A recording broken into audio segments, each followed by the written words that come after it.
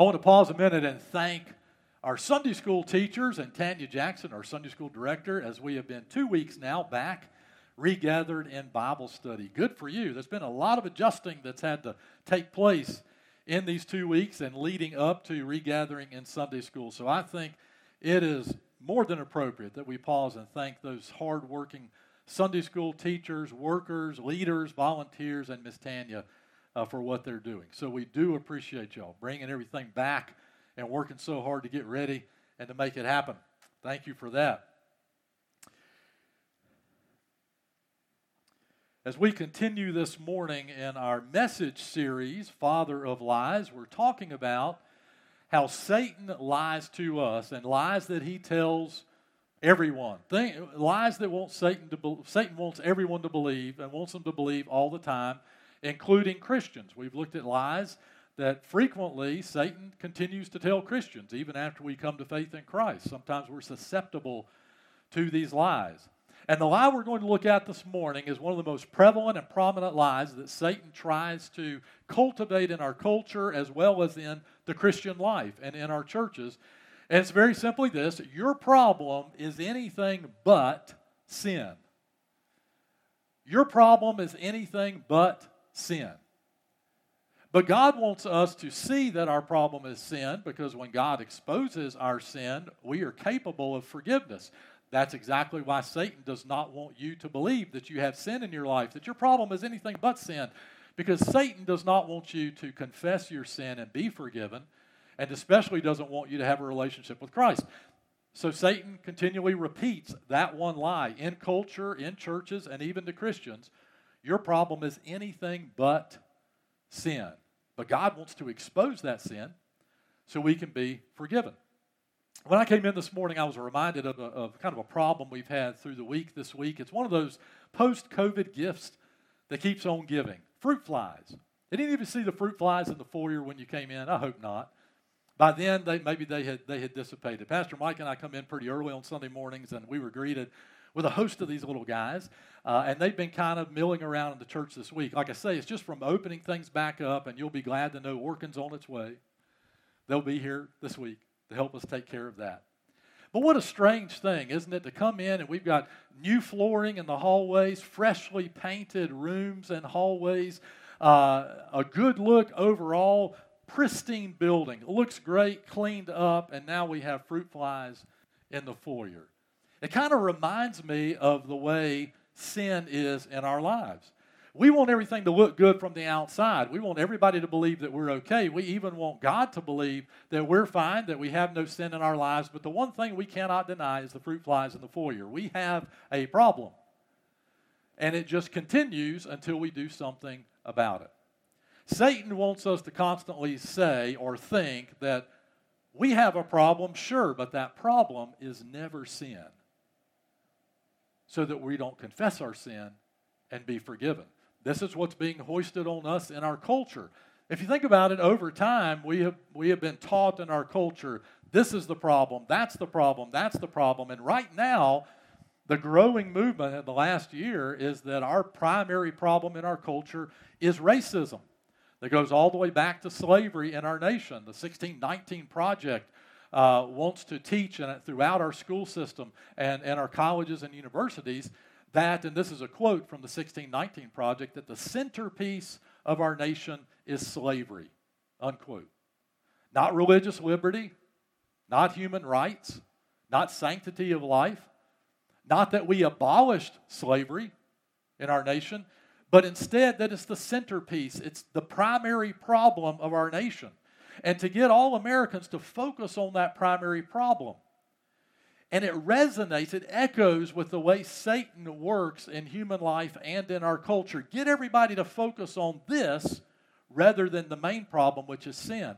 Now, don't misunderstand, racism is an egregious and reprehensible sin. It is. No doubt about it. But as a sin, it's a symptom of a problem that's deeper, that we are sinners. And that's what Satan wants to avoid us catching on to. And he certainly doesn't want us to call sin, sin. We just call that a problem. Well, there's a problem and we need to fix it. We'll fix it by legislation. We'll fix it by education. We'll fix it by indoctrination. Whatever we have to do to fix that problem. But what we don't do, because what he doesn't want us to do, is admit that the underlying problem is a problem all of humanity has, that we are sinners. And all of these other problems are typically expressions of that one underlying problem. We sin and have sins because we are sinners. Now, I want to stop right here and clarify before I go any further what we mean by those two terms, sins that we have and that we are sinners. Because even Christians today might have a hard time defining those terms and truly understanding what the Bible teaches about that.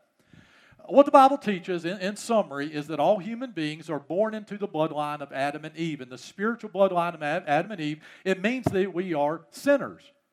Our condition is a condition of sin. Our nature is a nature of sin. We naturally disobey God. We naturally do not do what God wants. And we live under that, in that sinful condition. The Bible says, conclusively, all people have sinned, meaning all people are sinners. So as a result of that condition, we sin. Now, what our inclination is to focus on the outcome, the individual sins, which is kind of a symptom of the fact that we're sinners, but we focus on that thing, on those problems. And Satan's fine with that, by the way. He doesn't want you to call it sin, but as long as you're focusing on that, you're still not realizing that the issue is your nature. You're a sinner by nature, and that's your issue. God solves this problem by exposing those sins and then saying, why are you doing that? Why do you do these sins? Why do you do these things? We do them because we're sinners. So what God does is He gives us the truth about ourselves. We are sinners. That's why you sin. What Satan does is he says, you've got a problem, and let's be sure we don't call it sin. You've just got some problems you've got to solve. Do it by education, indoctrination, legalization, whatever. But let's not call that sin. But God exposes our sin so that we can be forgiven. Satan lies about our sin so that we won't be forgiven. So that we won't confess it. So that we won't humble ourselves. So we won't trust Christ. He keeps us diverted and distracted. Calling it other things. Just don't call it sin. How do Christians do this? Christians fall into this at times as well. We say, we have a problem. My spouse is inattentive. But the truth is, we're thinking adulterous thoughts. We're sinners. We say, we have a problem. I don't have enough money in the bank. I've got a job problem. I need a new job. I need to make more money. What we're doing is denying that we're poor stewards. We're not following God's principle of financial stewardship. And maybe worse, we're a gambler. And we're addicted to gambling. We say, those people, they don't understand me. I need to talk to somebody about that. I need to get people on my side because they don't understand me. We're ignoring the fact that we are divisive and sowing dissension in the church. We're sinners. We say, well, so-and-so did to me in the past. They should have never done. They should have never done that to me. We point out that other person's fault, that other person's wrongdoing, and we're ignoring the sin of unforgiveness. We're unwilling to let God work in our hearts to do what God has called us to do. Satan says, don't call it a sin, because then you're going to gravitate toward forgiveness. It's somebody else's problem. It's a problem in culture. It's a problem in the family, but it's not a sin. God says, until I expose that sin and you confess it, you can't be forgiven. But God exposes our sins so that we can be forgiven and have a right relationship with Him. If you have your Bible with you this morning, find with me the New Testament book of 1 John, almost all the way to the end of your Bible. The book of 1 John. Written by the same John, the apostle that wrote the Gospel of John and wrote the book of Revelation and wrote two other very short letters that we have, preserved, that God's preserved for us in the New Testament. But we're going to go to 1 John and chapter 1. Now, as we read this, I want you to know something very important about the letter of 1 John. John wrote this letter to Christians, and he wrote it to help Christians confirm that they were saved in Christ. And he, right off the bat, he opens the door to this question. Well, if I'm a sinner, if I'm a saint or a Christian, if I've been saved in Christ, does that mean that I'm incapable of sinning? It'll never happen? And throughout the letter, he addresses this back and forth. The short answer is, you don't have to sin. Now that you're a follower of Christ, you've been forgiven of your sins. You do not have to fall to temptation. You do not have to sin. But if you do, you need to know what to do about it. And what you don't want to do is look at it and say, that's not sin, that's just a problem. So John gives us some guidance by the inspiration of God. He gives us some guidance into how God interacts with us on our sin and what God wants us to know and what God wants us to do based on what God is doing when you have sin in your life. So God defeats Satan's lie of whatever you do, don't call it sin. He defeats that by exposing our sin to lead us toward forgiveness. God's truth is that we are sinners, therefore we sin, and even when we're saved in Christ, we are tempted to sin, and if we do, we can still be forgiven in Christ. Look here with me, 1 John chapter 1. We're going to read verse 5, and then we're going to jump down to verse 8. 1 John chapter 1 and verse 5. John says, this is the message we've heard from him and declare to you. God is light, and there is absolutely no darkness in him. Now jump down to verse 8, and we're going to read all the way to chapter 2 and verse 2, because that's John's thought. That's how he's thinking. Those things go together. Verse 8, if we say we have no sin, we are deceiving ourselves, and the truth is not in us. If we confess our sins, he is faithful and righteous to forgive us our sins and to cleanse us from all unrighteousness. If we say we have not sinned, we make him a liar, and his word is not in us. My little children, I am writing you these things so that you may not sin. But if anyone does sin, we have an advocate with the Father, Jesus Christ, the righteous one. He himself is the atoning sacrifice for our sins, and not only for ours, but also for those of the whole world. Verse 5 states a principle. God is light, and in him there is no darkness at all. This principle, John states for Christians who read this letter and listen to what he says. He's making the point that our understanding of sin and forgiveness doesn't start with the world around us or even our own experience. It starts with what God says, and even more importantly, God's nature, in that sin is incompatible with the presence of God.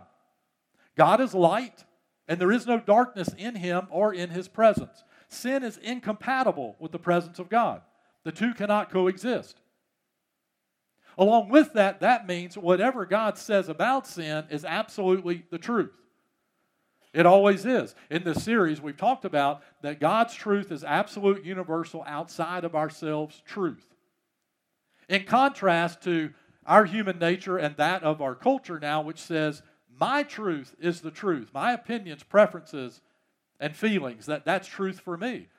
But the Bible disputes that. The Bible says that God's truth is truth, and it's absolute, unchanging, unyielding, and universal. It applies to all people all the time. And we can be confident of this because God has established his truth in his word, which includes an understanding of his nature. God is light, in him there is no darkness at all. So, believer in Christ, remember, sin is incompatible with the presence of God. If you have sin in your life, you have a problem with the presence of God in your life. You can't have fellowship with God with you have unconfessed sin in your life. You've got a disruption of that relationship in your life. So that's our principle, that's our starting point. It becomes more important as we go along because you would think from that principle that God therefore would dismiss you. If God himself says that you are a sinner and sin is incompatible with the presence of God, it can't come into the presence of God, you would think that God would say, off you go, I want nothing to do with you. But instead we find that God has laid a plan for you to come back, to be forgiven, and to be in right relationship with him through Jesus Christ. It's an extraordinary expression of God's love for you that he would do this.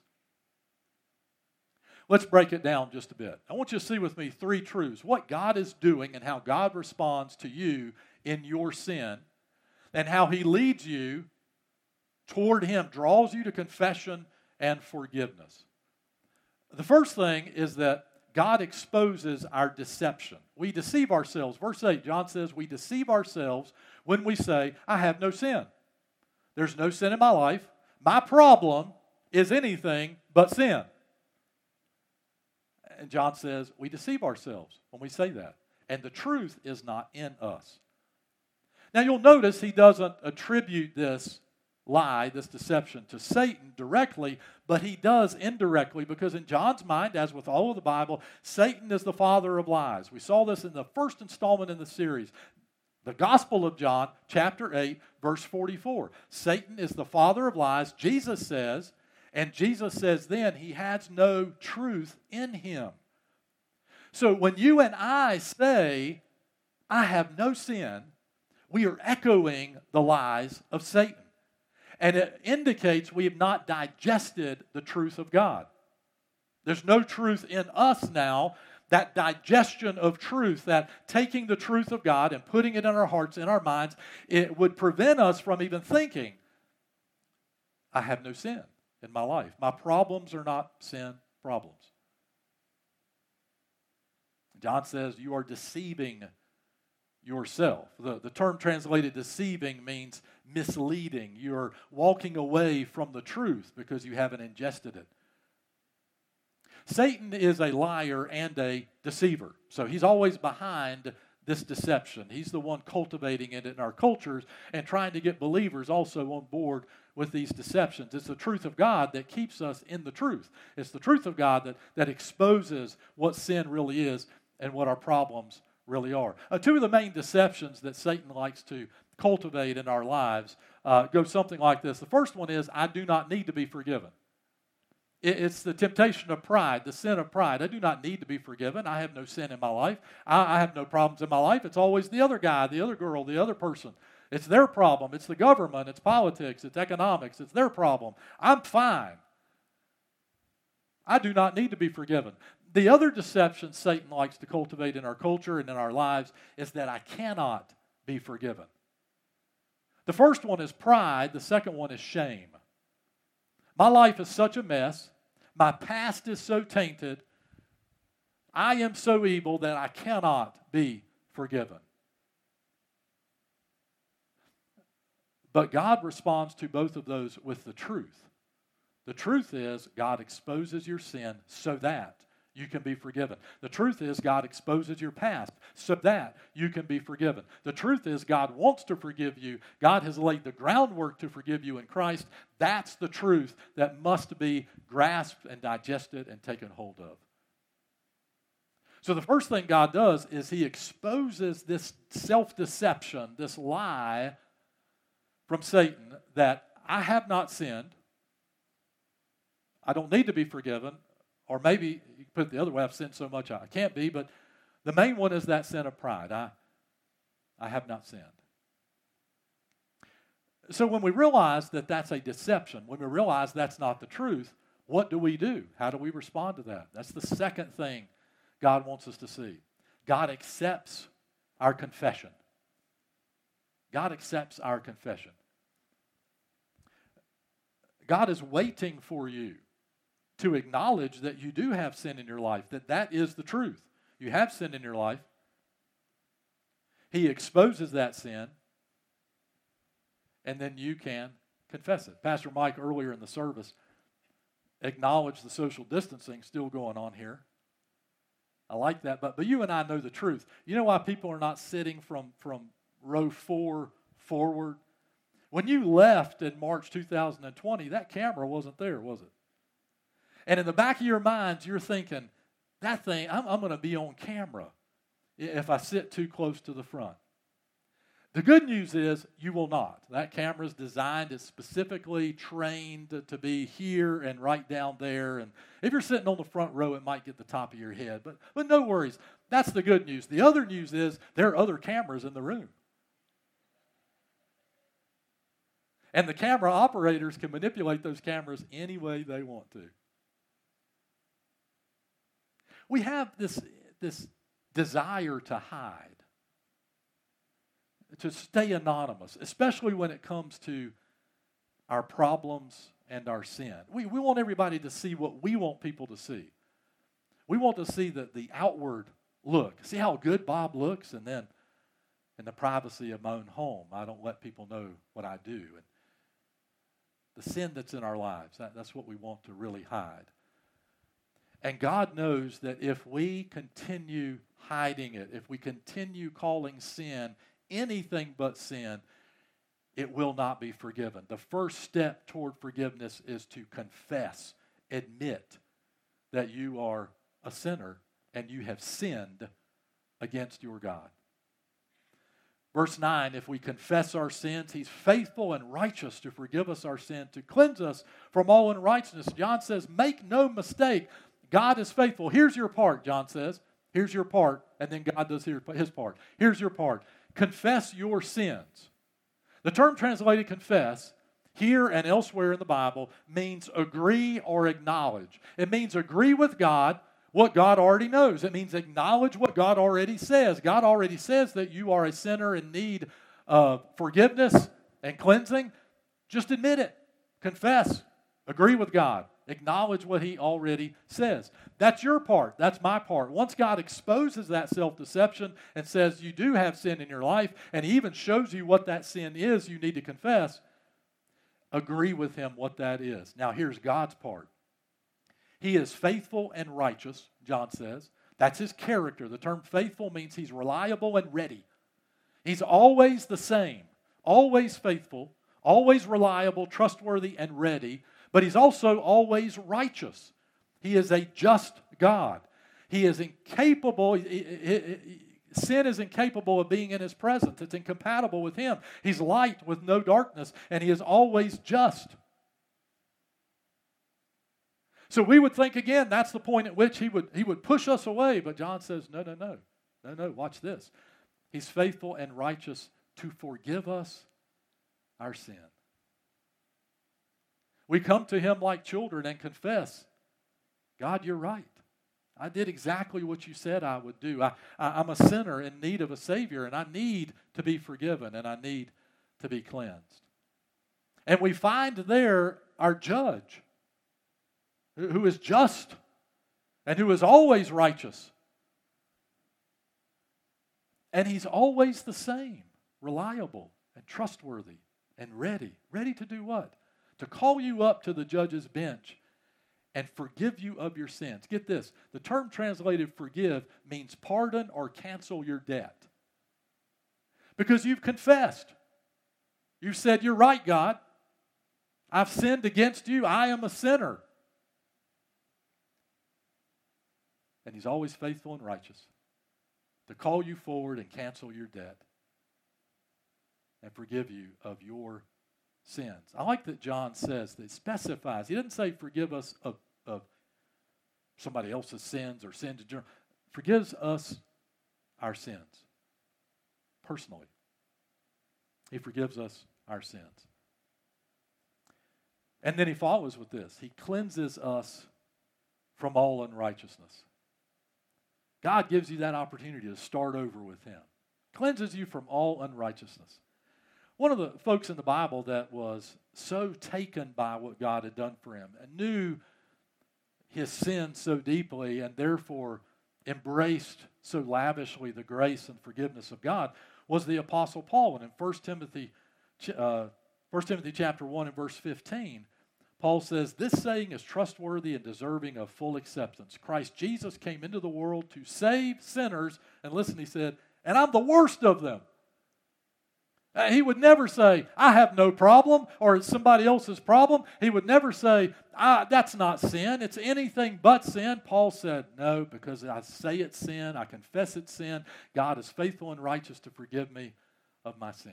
And I'm the worst. I'm the worst. What a contrast to the way most Christians behave today, and especially how the world behaves today. The world says, we have no problems. It's somebody else's problem. Christians fall into that lie so often. Call it anything, just don't call it sin. It's somebody else's problem. Paul said it was my problem. I was the worst sinner you'd ever meet. And God forgave me. God forgave me. Far from pushing me away, God called me home because I confessed to him what he already knew. Yeah, I'm a sinner. And not only did God forgive me, Paul says, and the Bible says he cleansed me, gave me hope, gave me purpose, brought me home. So first, to bring us toward forgiveness, to expose that lie, God exposes our deception. God accepts our confession. Then God secures our redemption. God secures our redemption. Look at this again with me, verse 10. If we say we have not sinned. Now notice this, there's a change in the statement. First it was if we say we have no sin. Now it's if we say we have not sinned. We make him a liar. And his word, that is his truth, is not in us. My little children, I'm writing you these things so that you may not sin. So you don't have to sin, but if anyone does sin, you have an advocate with the Father, Jesus Christ the righteous one. He himself is the atoning sacrifice for our sins, not only for ours, but also for those of the whole world. Here's John's point. If you go forward at any time now and you say, I have not sinned, I didn't sin in the past, not sinning now, not only are you denying your sin, you're saying that God is a liar because God says you're a sinner. You're saying that God was wrong to send Christ to the cross. You're saying the whole thing was a big mistake, and you know yourself better than God knows you. You actually call him a liar. And similar to the statement, the truth is not in you, here John says, the word is not in you, not in us. It's the same thing. The truth, the word of God, digested in us, gives us the right perspective on the cross and what Christ has done for us on the cross. And not only just for us, but for the whole world. This is unchanging, absolute, universal truth. What God has done for you, God has done for me. And all those who would confess their sins and trust Christ as their Savior get to experience that forgiveness of sin and become followers of Christ. And John says, if you sin, you don't have to, but if you sin, you know that God is always faithful and righteous to forgive you of your sin. Just confess it. Cleanse. Be cleansed and move forward. Because that's how God works. And that's what God is waiting to do. Satan's lie is, hey, the problem is anything but sin. It's other people. It's mistakes you made in the past. It's your coworkers, your boss, your spouse. It's racism. It's the way America started. It's where America's been doing. It's politics. It's economics. It's all these things. But it's anything but sin. Satan's happy as long as we don't call it sin, because then we can't be forgiven. And he knows that. Calling it anything but sin keeps us from being forgiven. But then when we get under the stark light of God's exposing presence, we realize that deception. We realize that God's truth is sin is the primary problem. We certainly need to take care of these other things, need to be working on those things, but we can't live in denial. Sin is our problem. Humanity, the sin in humanity, we are sinners in need of a Savior. And when we disobey God, that sin must be confessed to Him. Believers in Christ, this happens in your life. You may have a sin in your life right now. You have been saying it's not a problem. Here's our favorite. I can handle it. I can handle it. How's that working out for you? And God is consistently showing you, exposing that deception, exposing that lie, and saying, here's the truth. You do have sin in your life. Confess that to me. Let me cleanse it. Let me move you forward. Let me get you back in right fellowship with me, God says. And so believers in Christ, that's us to begin with. Is God showing you sin in your life that you need to confess? And for those who have never trusted Christ as your Savior, it starts with the fact that you're a sinner in need of a Savior. That's your condition. That's your nature. And that's the first thing to address. You can't deny it. You can't keep pretending it's not there. God keeps pointing it out and saying, this is why Christ died for you. Not just for you, but for the whole world. for the whole world, because Satan is deceiving the whole world. But each decision is personal. That you would come to Christ, be forgiven of your sins. Let God cleanse you, and let God give you his perspective. Let God use you in doing great things for God. 2007, a gentleman in the Yunnan province of China started having headaches. And then from the headaches, he started suffering from breathing problems and bad breath. And this went on a year, went on another year. He took aspirin. He went to the doctor. Nobody could figure out. He said, I've just got these excruciating headaches, and they just suddenly started in my life. And the doctor said, we don't know what to do. We don't know what to do. Don't see what that is. And they just kept telling him, take aspirin. Do your best. Take a painkiller. Do your best and get some rest. You must be stressed out. This went on for 4 years. 2011, he finally was put in front of some specialists. The specialists then took x-rays and discovered he had a 4-inch knife blade embedded in his head. The knife blade had been corroding inside of his head, making all of his problems worse. Far from getting better, things just getting worse. Then he suddenly remembered that in 2007, he was beat up and robbed on the street. And the person who robbed him had a knife. He never knew he had been stabbed. And the doctors said one of the reasons it took so long to discover it is there were no entry wounds. They still to this day have no idea how that 4-inch blade entered into his skull and left no entry wound at all. But there it was. Once extracted, once the problem was gone, he started feeling a lot better and his breath got better. Much to the joy of his family and friends.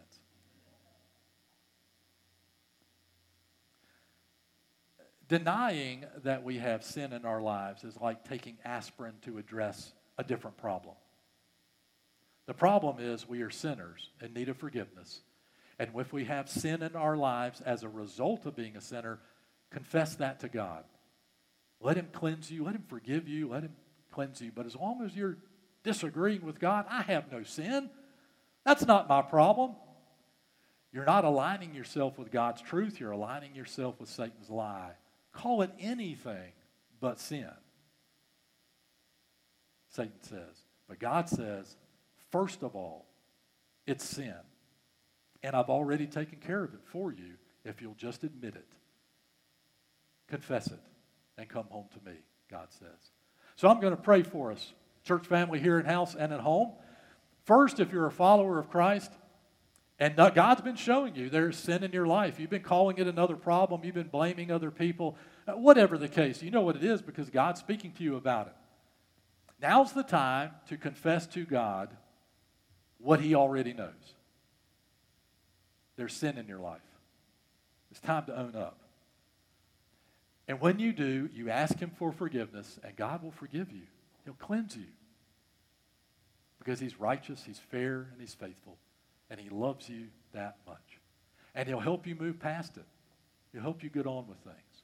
Now, if you're in this room or at home, you've never trusted Christ as your Savior, it starts with admitting the truth. Yes, God, I'm a sinner. I know that I am. I know that I disobey you. I know that I've tried to be good and nothing changes in my life. It's admitting that to God, confessing what he already knows, and then trusting Christ as your Savior to forgive you of your sin, to cleanse you of unrighteousness, so you can have a relationship with him. Let's pray together. Heavenly Father, as we gather in this place and at home, God, you're speaking to our hearts. You're speaking to us, God. As followers of Christ, Father, we would like to think there's no fruit flies in the foyer, but sometimes, Father, those things are right in front of us. You're showing that to us all the time. God, I pray right now, if there's sin in our lives that we need to confess, you would show that to us. We would confess it. We would agree with you, God. You would forgive us and you would cleanse us. And God, most of all, forgive us for saying that it's not sin. For saying I have no sin. God, forgive us for that.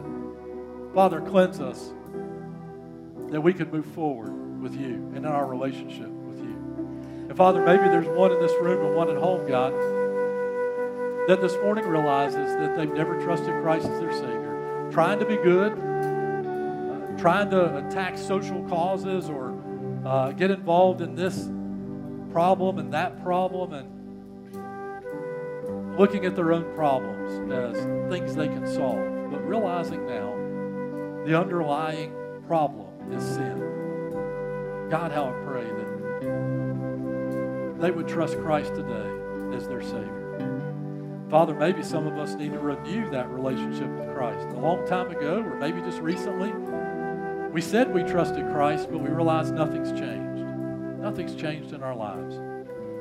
So God, this morning, I want to pray for believers in Christ, that we would confess that sin, and I want to pray for those who need to trust Christ today, that we would put all our faith in Jesus Christ, beginning with admitting, confessing what you already know, that we are a sinner in need of a Savior. Heavenly Father, I pray, God, this prayer with those who would trust Christ today. Dear Lord Jesus, I know that I'm a sinner. I know that I am, and I know that I can't save myself. As hard as I try to be good, I can't. And I know, God, that it's not about social causes or problems. It's about me. So, Father, today I confess my sin to you. I confess that I'm a sinner. And I believe Jesus died on the cross for me. And you raised him from the grave today. So, Jesus, I ask this in faith. Come into my heart, into my life. I repent of my sin. I turn away from that old self, those old habits, and I follow Christ today and commit my life to Christ today. For all of us, God, that prayed these prayers, I pray, Father, you'd start changing us, shaping us, moving us forward, bringing us back into fellowship and strengthening that relationship that we have with you today. God, may we leave this place knowing, Father, we have confessed our sin before you, we're accountable, and we're ready to serve Christ. And all these things we pray in Jesus' name.